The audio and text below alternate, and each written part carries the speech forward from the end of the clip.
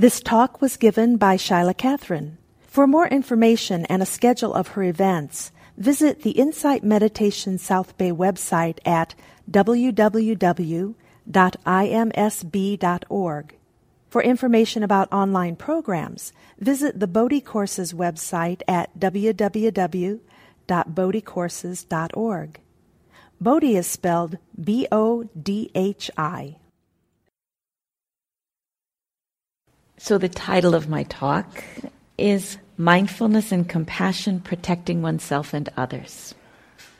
And I'd like to begin by reading a discourse. This is a fairly short one. It's maybe a page. So sit back, relax, and listen. This is an oral tradition, or the teachings that we get from the suttas was originally an oral tradition. So every once in a while, I think it's helpful just to listen to a discourse. And then we'll have some discussion. I'll make some comments and commentary on it, and then we'll have some more discussion, perhaps in small groups. This is from the Samyutta Nikaya, the Connected Discourses of the Buddha, 47th collection, Sutta number 19. On one occasion, the Blessed One was dwelling among the Subhas, where there was a town of the Subhas named Sedaka. There the Blessed One addressed the bhikkhus thus. Bhikkhus, once in the past, an acrobat set up his bamboo pole and addressed his apprentice thus. Come, climb the bamboo pole and stand on my shoulders.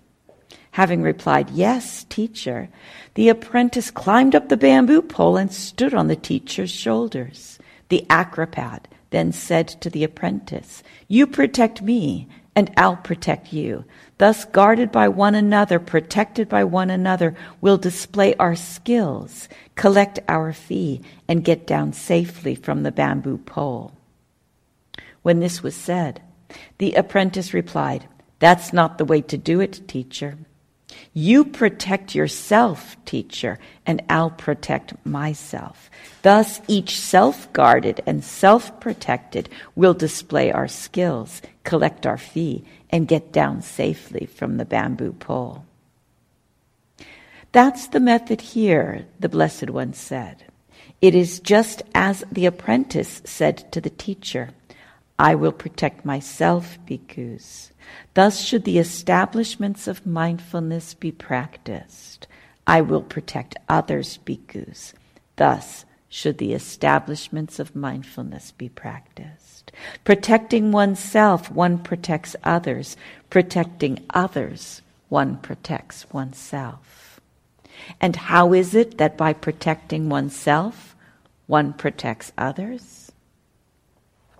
By the pursuit, development, and cultivation of the four establishments of mindfulness, it is in such a way that by protecting oneself, one protects others.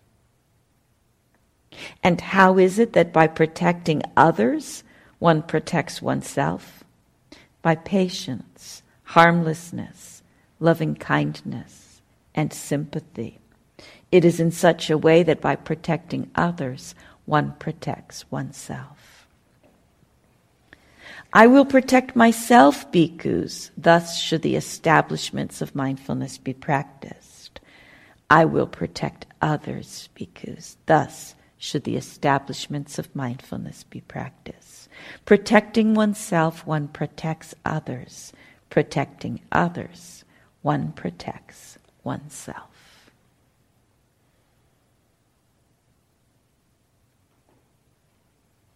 So this brief discourse is a rather famous or popular discourse that explores a balancing of the compassion of protecting others and the wisdom of protecting oneself through mindfulness. So I want to ask you to consider and to reflect in your own life, in your own practice, in your own daily life perhaps. How does practicing mindfulness function to protect yourself? Can you think of any examples in which being mindful and aware was a way of protecting yourself. Yes, she said it reminds her of what the flight attendants say, that one first puts the oxygen mask on oneself and then assists another who needs help. Yeah, it's very important, because if we don't have any oxygen, we're not going to be of much use to anybody. Then they're going to have to rescue us. So we protect ourselves, and then we have the capacity, we have the ability, we have the strength, we have the clarity to be able to be of service to others. Yeah. What's another example in your life? Please. When you're more mindful, you're more calm, so then you tend to take it out on others less and, basically propagate peace. Yeah. Okay, so this is a good example, actually, of how practicing mindfulness functions both to protect others and oneself. Because when we're more mindful, we're not so likely to do things that we regret. We're not so like take our angers out and our irritations out on others.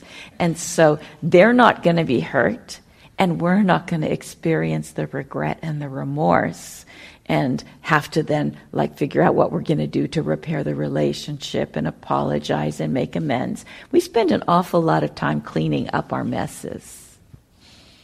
Even if we're pretty good people, we still sometimes say something wrong, and then we have to go through this whole communication process. Okay, it's great to communicate, but those kinds of communications are often tiring.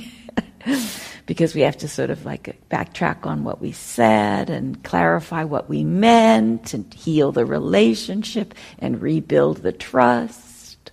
Whereas if we were mindful to start with, we might not have blown it, and we might be able to just move forward with joy and trust together. Another example of how mindfulness protects you. Mindfulness makes me happy every day because it encourages me to look at nature. I look at the sky every day. I look at trees, flowers. Things are just beginning to bloom. I do live in the Santa Cruz Mountains, so I have a lot of pretty things around me. But what I teach students, so I teach students to look at wherever they are. They don't have to be in a park or a forest, but they can be anywhere and find beauty. Yeah.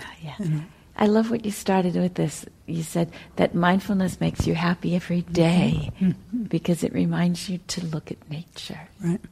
And we can expand that to recognize that mindfulness doesn't, yes, we can see a tremendous beauty around, especially this time of year where things are just bursting forth with all those little leaves coming out and growth happening.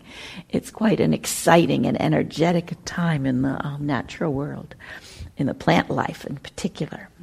But we can expand that concept of nature to realize that with mindfulness, we become aware of the nature of everything.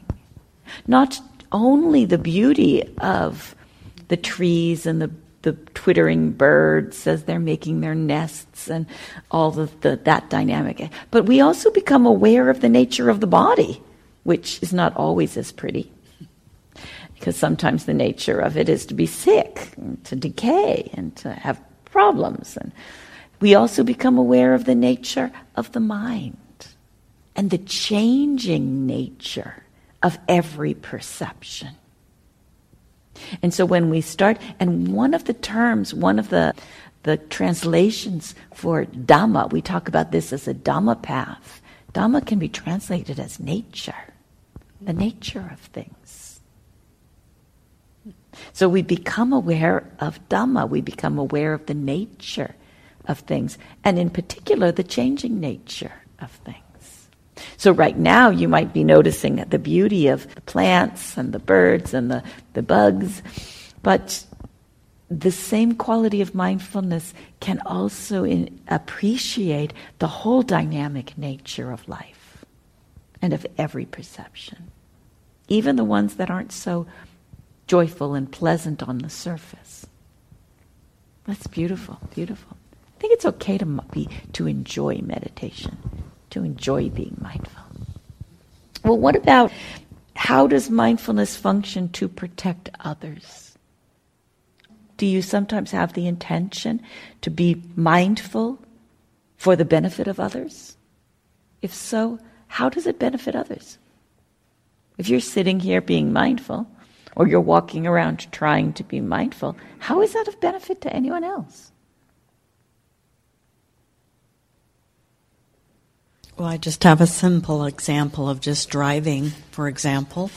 If you have passengers in your car, you want to be mindful that you're driving and paying attention and your mind is not distracted with thoughts or your cell phone or tinkering with the radio. So then you're protecting others because you're driving carefully and safely. Very good idea. We drive these, I was going to say metal, but they're mostly fiberglass and plastic these days, aren't they? Well, anyway, these at fast paces and fast driving around and in close quarters with everybody going their own ways. And there are fatal accidents all the time.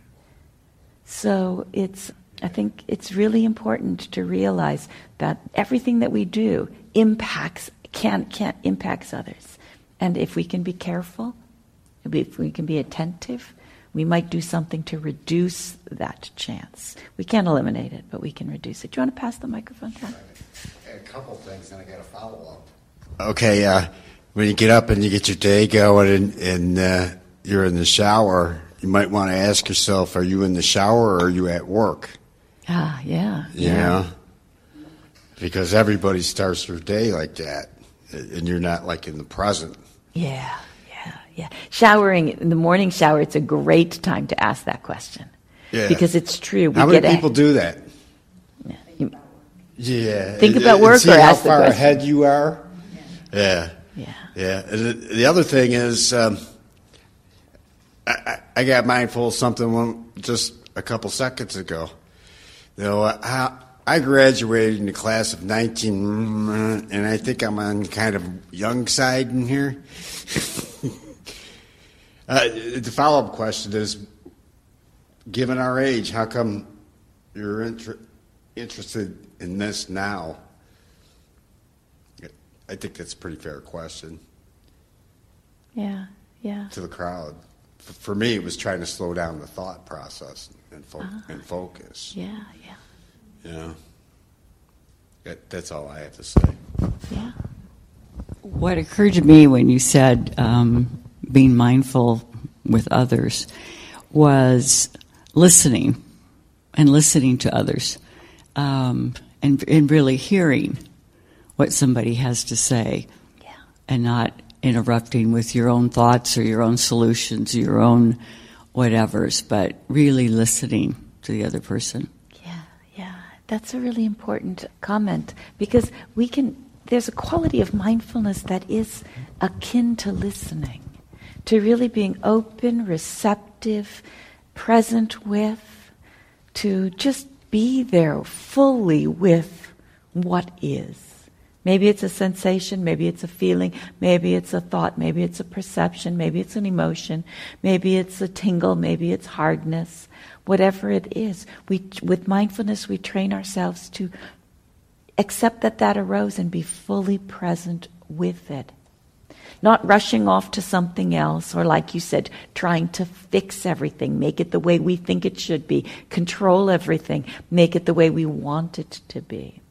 And similarly, when we're really present with another person, listening, it can be a very profound gift to give to another human being, is the quality of mindful and compassionate presence.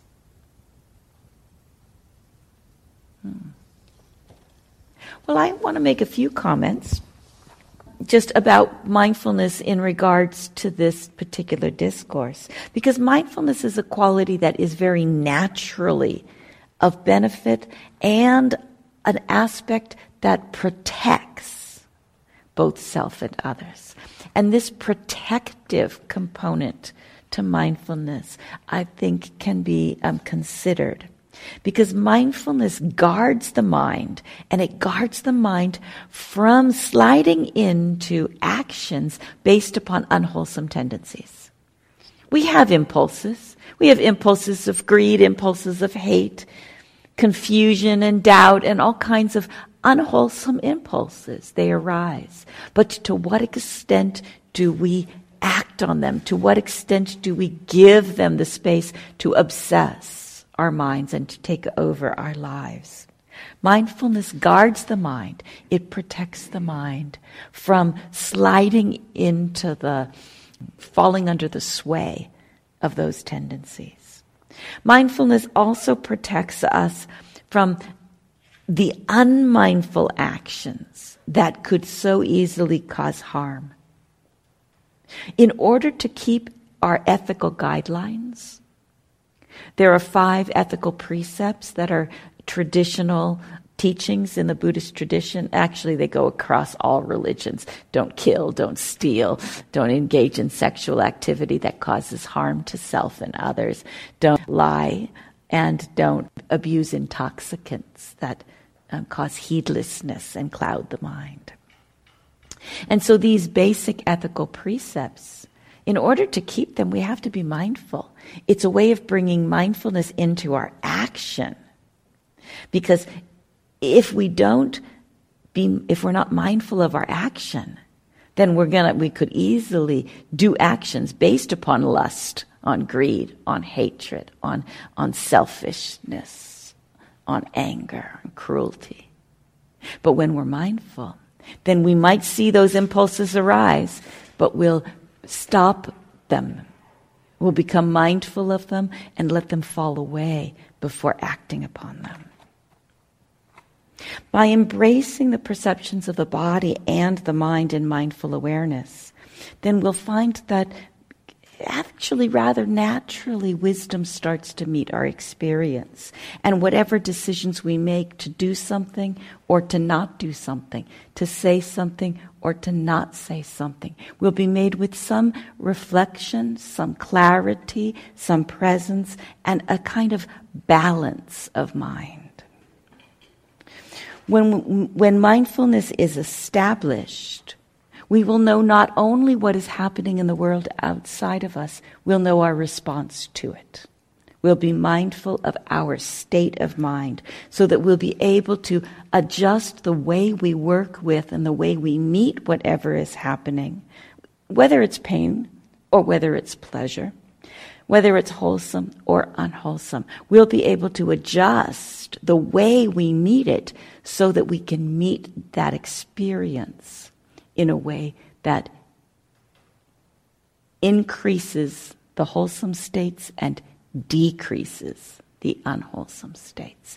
The quality of the attention, the carefulness of our attention, the way we meet the experience is what we can transform through our mindfulness practice.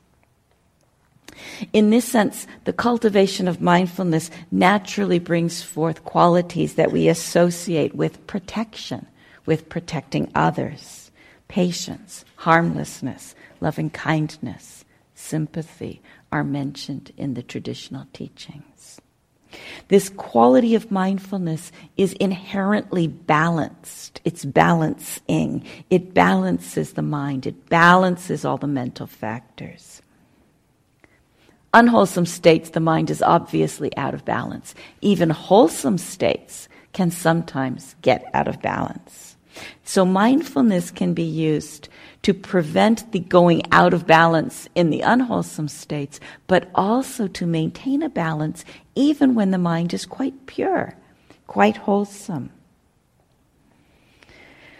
You might wonder, well, what does it mean to be out of balance with wholesome states? Because you'd think we want to just cultivate wholesome states, and we do. But those states need to be balanced within each other. Like, for example, enthusiasm about our practice is a wonderful quality, but it can be extreme. Sometimes you've probably met people that were a little too enthusiastic and were kind of annoying. because they were attached to the way that the practice was unfolding, and everything was so incredibly exciting, and mindfulness was going to cure all the evils in the whole world. And sometimes it can be a little bit over the top, that enthusiasm, that it can be excessive exuberance. And so enthusiasm needs to be balanced with a tranquility of mind. There can be exuberant joy sometimes in our practice, but it can get out of hand. Joy has to be balanced. And it can be balanced with some equanimity, with some ease, with just simply seeing the changing nature of things instead of always being happy and excited about whatever is happening. Sometimes we just observe. Simple, clear. And that can bring the mind to a quieter place, a calmer place. In meditation practice, we do a lot of introspection. We look in the mind. We look in the heart. We see what our tendencies are. But if it goes to an extreme, it can lead to a kind of excessive withdrawal, an introspection that turns away from the world. And that would be too much. We can also, though, bring an investigative mode to our meditation, but if we are only investigating, we could get restless. So we need to calm that. We can bring excessive energy and effort. I mean, we have to try. If we don't try, we're never going to improve ourselves, right? We need effort. If you don't bring forth the effort, even when you come and sit down here, you got the effort to get in the room, that's good, but you have to keep the effort going even when you're sitting on the chair, otherwise you're just going to go to sleep. But if it's forceful effort, if it's striving effort, if it's demanding effort, it's going to be too harsh. And it's going to either try and control the situation or create more agitation and tiredness in the mind. So whatever we're developing, even when it's wholesome, it needs to be balanced. Concentration is a fabulous quality of mind. But if we only develop in concentration, if we're only getting calm, if we're only getting tranquil, we're eventually going to just become dull. The mind dulls, and it doesn't have the vibrancy to really engage with experience.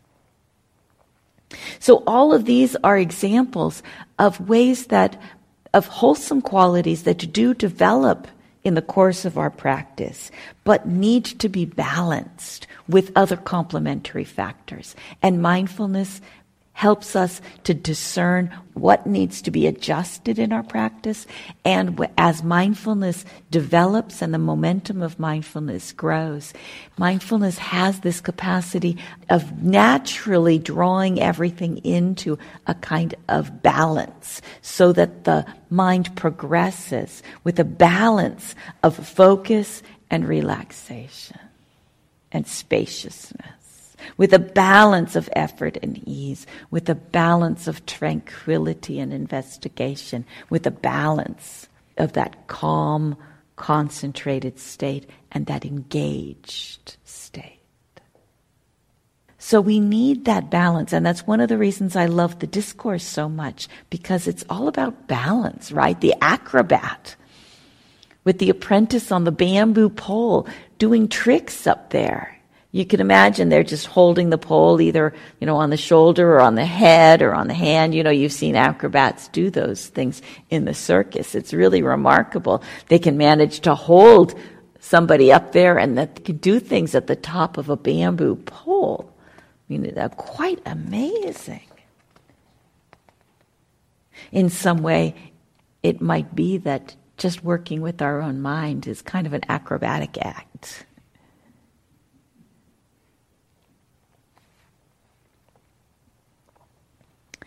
As we bring mindfulness into our lives and develop our minds, we will start to notice the little traps that our mind tends to slide into. And we'll all have our own favorite traps, the things that kind of like suck us in and we think, oh yeah, this is familiar. This is really familiar. And sometimes we're well sucked in before we realize that it may be familiar, but it may not be so good for us. And so we notice that, and we notice that with mindfulness. Can we notice that just with mindfulness?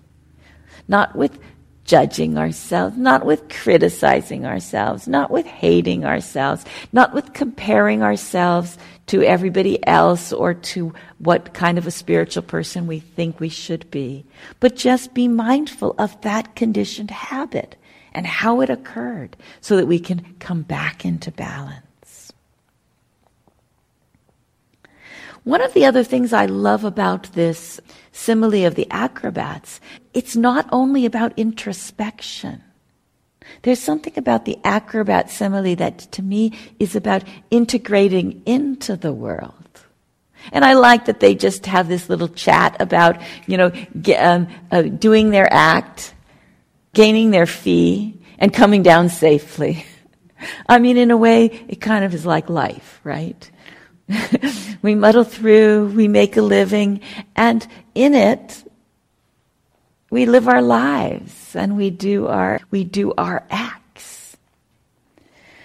Can we do our acts with a mindfulness that protects ourselves and protects others? Mindfulness is not just an internal process. If we think of mindfulness as only affecting me, only being something that is good for me, just protects myself, then it can get overly self-interested. It could be perceived as only a kind of personalized self-improvement practice, a personal therapeutic process, and in a way it could, if taken to an extreme, isolate us from the social interactions and worldly activities. But the teacher and the apprentice are mutually dependent. They support each other, and their actions affect each other's actions. As they protect themselves, they are protecting the other. In the Satipatthana teachings, Satipatthana is the teachings of the establishments of mindfulness. We find that there are consistent instructions to be mindful internally and externally. Internally means our own experience, and externally means the experience of others. When we know our own experience, we will have insight and understanding about the experience of others. When we know pain in our bodies, we'll have some sense of what another person experiences when they're in pain. When we're mindful of feelings and we know the nature of our own feelings, we'll be able to recognize how other people work with and experience their feelings, their mind states as well. With each of the teachings of mindfulness, it specifically says to practice internally and practice externally. But too often when we learn mindfulness, we struggle so hard to be mindful of our own experience that sometimes we never quite get to the instruction or the teachings or the practice to take that out into being mindful of others as well. But when we look at the Eightfold Path, the Noble Eightfold Path of this practice, we'll notice that there are also teachings on right speech. How do we speak mindfully? There are teachings on right livelihood. How do we work mindfully?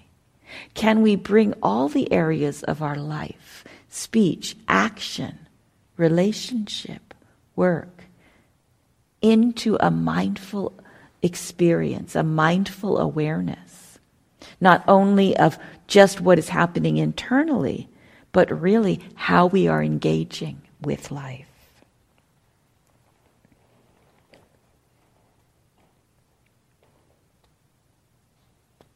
I think this is rather important, even though it sounds very, very simple, this mindfulness externally. Too often people perceive their practice as happening with their eyes closed, sitting on the cushion, or sitting on a chair, or just observing the breath. And really, our practice needs to be from the morning till the night. As this gentleman said, what are you doing in the shower? Are you in the shower or are you at work? How we use our minds is how we condition ourselves. So what's happening in our minds day in and day out? And what happens in our minds affects our speech. That affects our relationships. What are we conditioning in our relationships? And what we think, what we speak, what we organize, what we plan, all that comes through our actions. What are we doing in our lives? I think the extreme of the internal meditator would be somebody who really is so obsessed with their own experience that all they do is go around being mindful, mindful, mindful, mindful, mindful, mindful, mindful, mindful, mindful. And if that gets too extreme, then naturally we have to create a separate practice, perhaps called engaged Buddhism.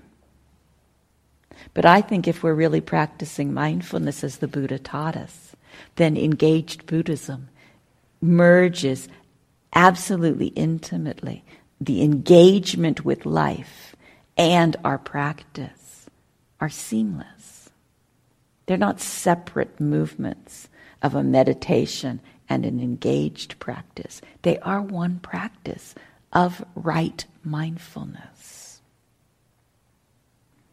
So perhaps these references to the acrobats, to internal mindfulness, to external mindfulness, and all the encouragements to bring balance to our practice help us gain a greater understanding of how mindfulness simply can protect ourselves, can protect others, and must be balanced internally and externally, which implies balanced with compassion, balanced with loving kindness, brought into the way we meet experience. So I'd like to take a few minutes to maybe get into little groups of 3 or 4. And actually, I don't know how many people came with people that they know, but I'd rather you be in different groups. So if you came with somebody that you know, why don't you turn in the opposite direction or stand up and walk across the group? They won't be insulted. I hope you won't be insulted. And the 2 questions I'm going to ask you are, so how does practicing mindfulness affect other people in your own life? And how might the way that you practice mindfulness serve to promote qualities that explicitly benefit other people in your life? Particularly qualities like patience, like compassion, like sympathy, like loving kindness. How is it that we can approach mindfulness practice so that it's not cold, but it really informs a wise relationship with others? So why don't you just huddle up into groups of 3 or 4, and we'll speak for maybe about 10 to 15 minutes and then come back to the whole group.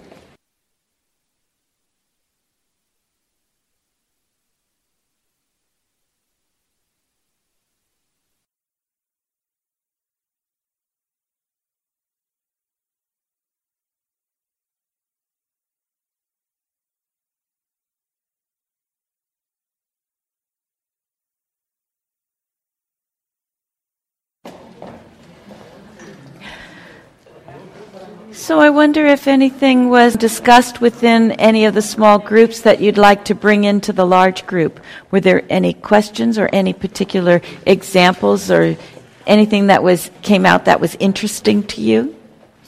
Either that you said or somebody else said? Do you have any comments or questions about this simile of the acrobat and the apprentice in relationship to mindfulness? Quick comment from the group I was sitting with. Everybody's already doing mindfulness in daily life, in real situations and in relationships. It's very wonderful to see. Yeah.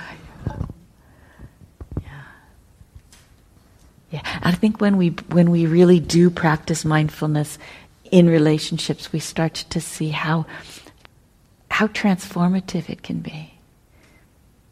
You know, how incredibly transformative it is to bring this wise and mindful, aware presence right into our life. Life. That's when we can really live a spiritual life, is when we're really awake for it. Well, Sharon was in our group, and the thing that struck me that she shared that I'm now having to really, and I will be processing for myself, was that self-compassion. Yeah. And I think that's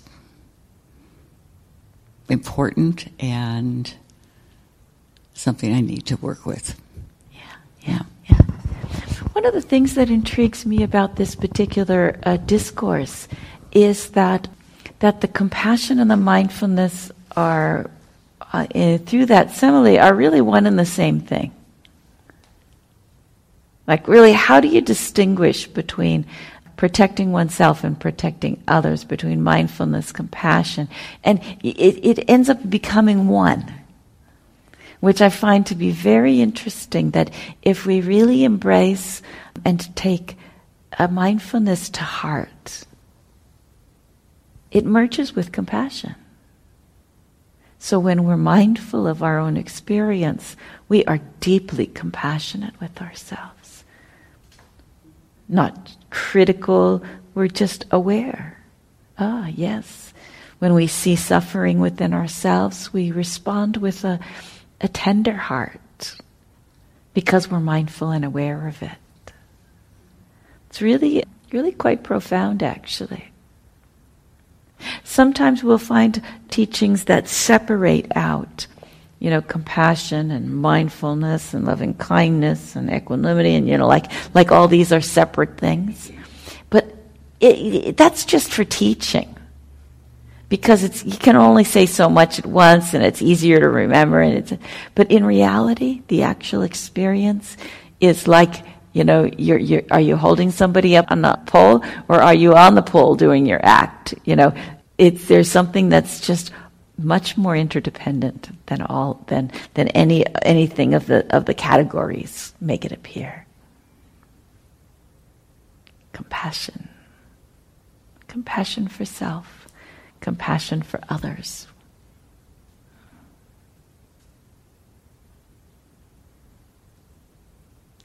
Other questions, comments, anything you'd like to share from your group discussion? Annie, please. One thing in our group that came up was there was a teacher talking about something that she learned about how to teach and how to respond, say, to a student who's maybe not behaving or angry. And do you want to? I think you got an invitation here.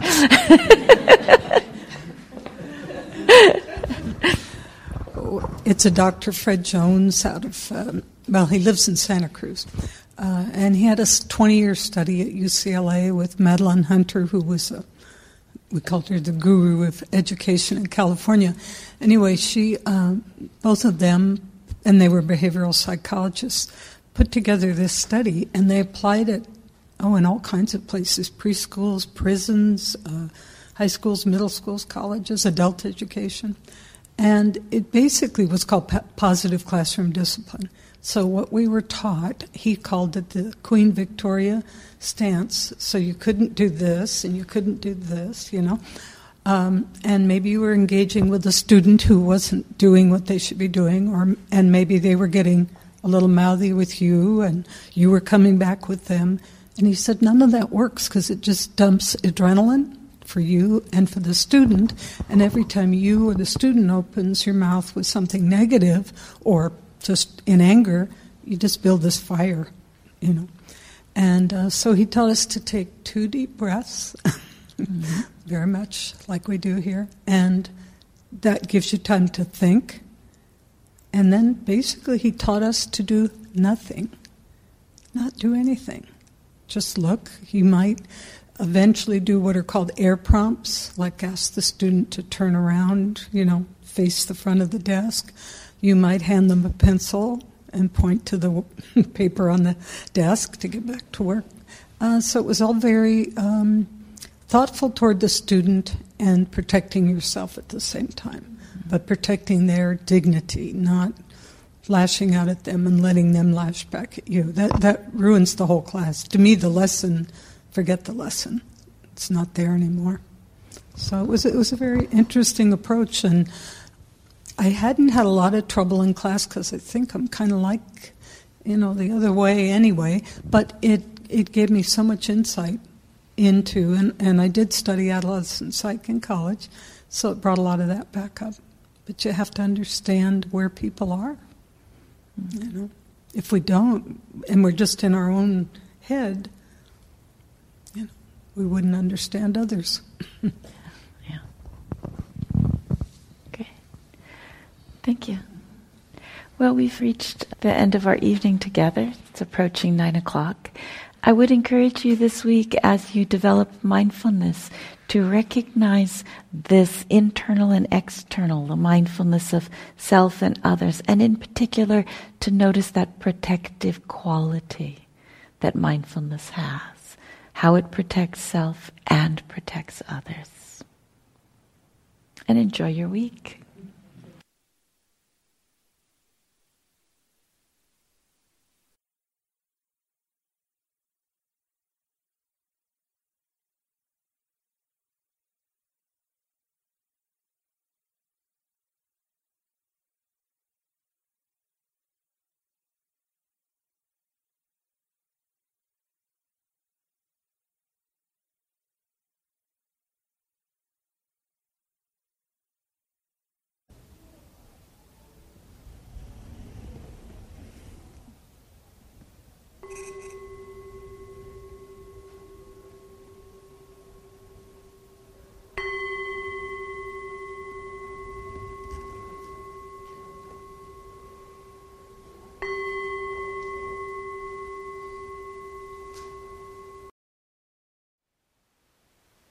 Thank you for listening.